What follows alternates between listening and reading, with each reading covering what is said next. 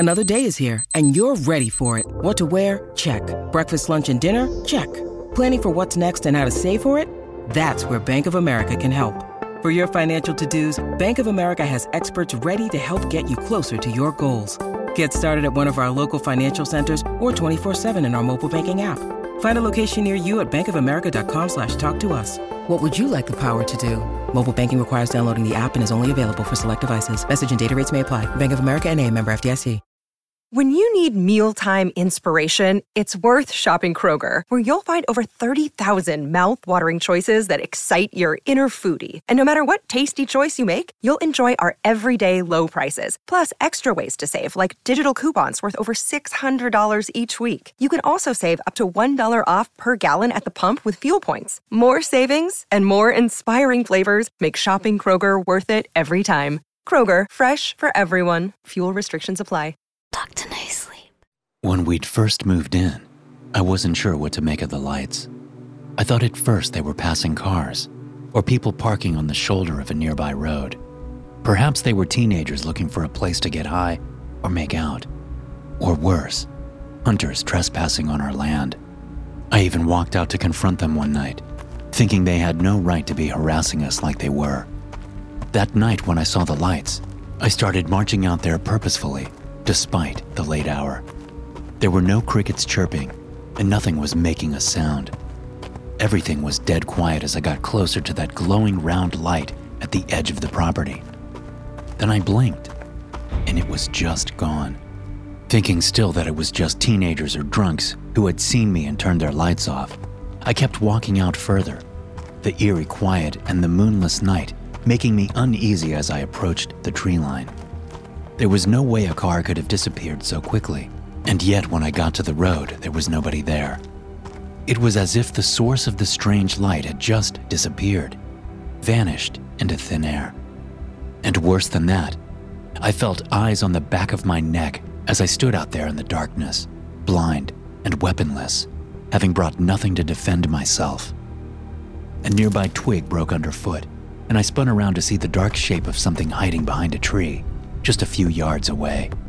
It was shadowy and humanoid, ducking out of sight when I looked.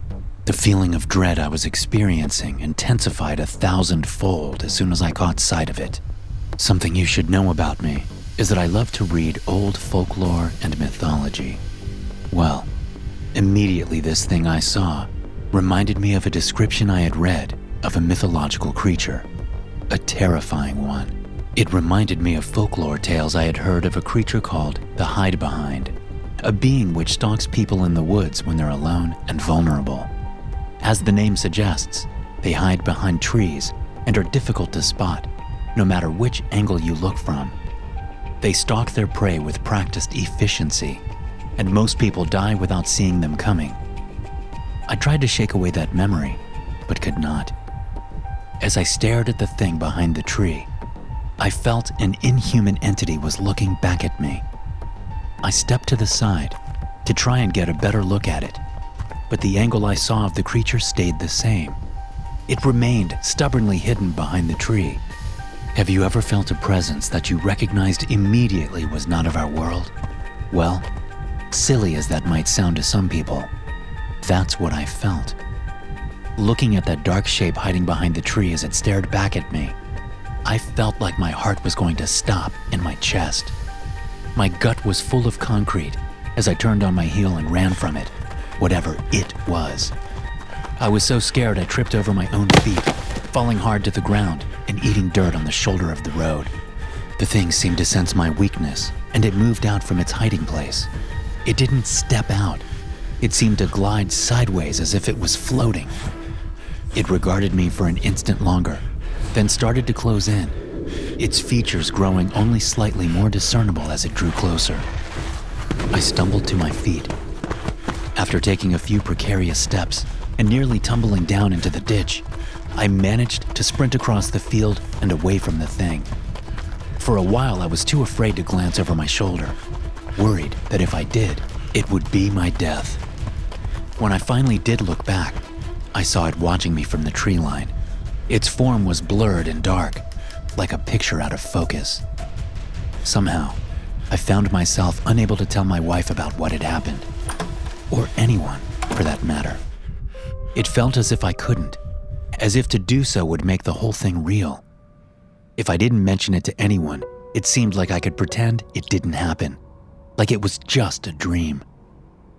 A week later, it was another quiet night, and my wife and I were sitting out on the front porch, slapping mosquitoes and drinking lemonade. She pointed up towards the stars, and I followed her finger to see a small bluish-white orb move across the night sky. I thought it was a plane or a satellite, so far up in the sky that it seemed insignificant. But then it turned and began heading straight towards us. Its trajectory and its growing light caused us both to scream with fear. It crashed down toward us like a meteor about to impact the ranch, its size swelling and its light growing more and more powerful. But then, just as it looked as if it was about to slam into us with the force of a small sun, it slowed and seemed to inspect us, hovering just a few yards from us. As the glowing bluish-white orb regarded us, I felt as if I was dying inside. My bones ached and pain blossomed in my chest and in my throat. My heart hammered too fast inside my chest. I tried to take a breath, but found myself unable as it drew closer and closer to us, its power impossible to ignore. Hovering in front of us, it stayed where it was for several long moments. The power in the house went out suddenly, and it was eerily quiet and dark, except for the light from the orb and its reverberating hum. All I wanted was for it to go away. The feeling of it was so upsetting and so unpleasant, it made me feel queasy and sick, and even worse than that in a way I can't describe. It was like a sense of foreboding doom was hanging over me, as if an anvil suspended by an old, fraying rope were dangling over me.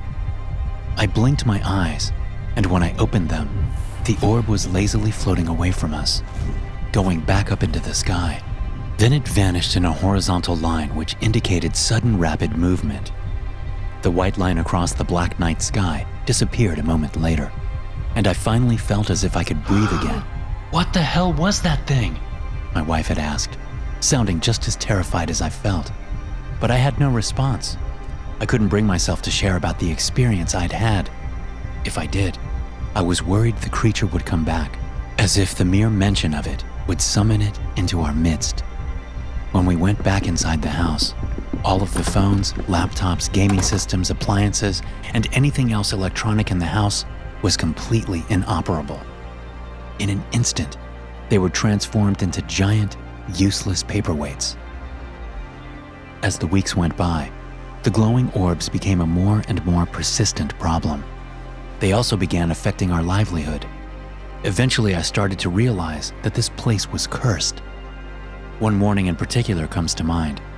The morning when everything changed and I realized I could no longer stay at Skinwalker Ranch.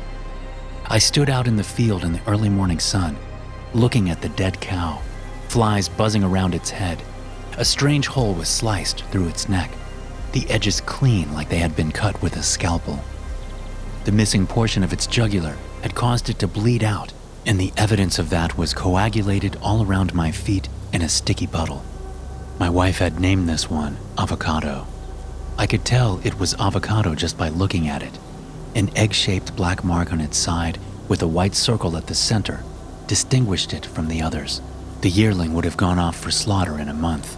Its untimely death would put us in the red even worse than we already were, especially since another 3 deaths had occurred in recent weeks, each time the same unexplainable injuries. The property had been nothing but trouble since we moved in. Nothing had gone right. I looked around the property, trying to see if I could spot one of the orbs. The skies were clear and blue, completely cloudless. No glowing orbs. Not today, at least. Why would anyone want to do this to an innocent animal? I thought, staring at the blank expression on the cow's face. My eye caught movement in the sky to the north, and I looked to see something whizzing past like a bullet. It was a round ball of bluish-white light, tracing a path across the field, heading for a patch of grass behind some nearby trees. It disappeared a moment later.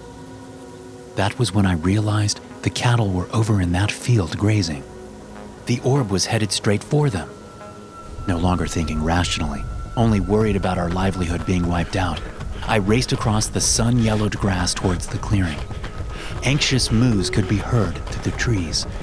As fast as I could run, I felt so slow compared to those things which were terrorizing us, the evil orbs which came from the sky to torment us. The cows were all racing towards me, terrified of the blue orb. One of them crashed into me, knocking me to the ground, and I felt a hoof land just beside my head, which surely would have killed me if it had been a few inches to the side. I stood to see the glowing orb's attention turn to me.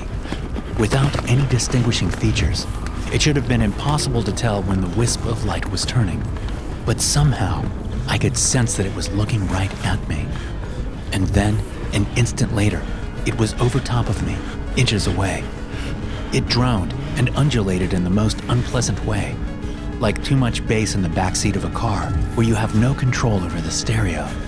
Like a drill at the dentist burrowing into a back tooth when you realize there's not enough Novocaine in the world to quench the pain of what you're about to experience.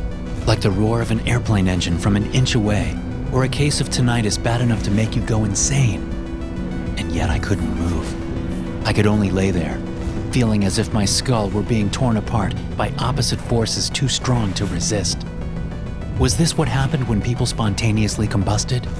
Was this alien going to make me explode like an egg in the microwave? Suddenly I heard my wife screaming something behind me. The shotgun blast was deafening, but had no effect on the glowing orb. My wife reloaded and pumped the barrel once more. Then I heard another shot go off. Again, it seemed to do nothing. That was when the orb moved over me, traveling towards my wife instead. It settled its presence around her, and I screamed at her to run. She didn't look as if she was able to hear me anymore, though. The shotgun dropped from her hand, and I watched her eyeballs rolled up, revealing the whites of her eyes and nothing else. She appeared possessed as the blue glow enveloped her, and her skin started to cook like meat over the barbecue. "No!" I screamed, scrambling to my feet and running over toward her. By the time I arrived, though, she was nothing but a pile of black ash and cinders in the perfect shape of her form.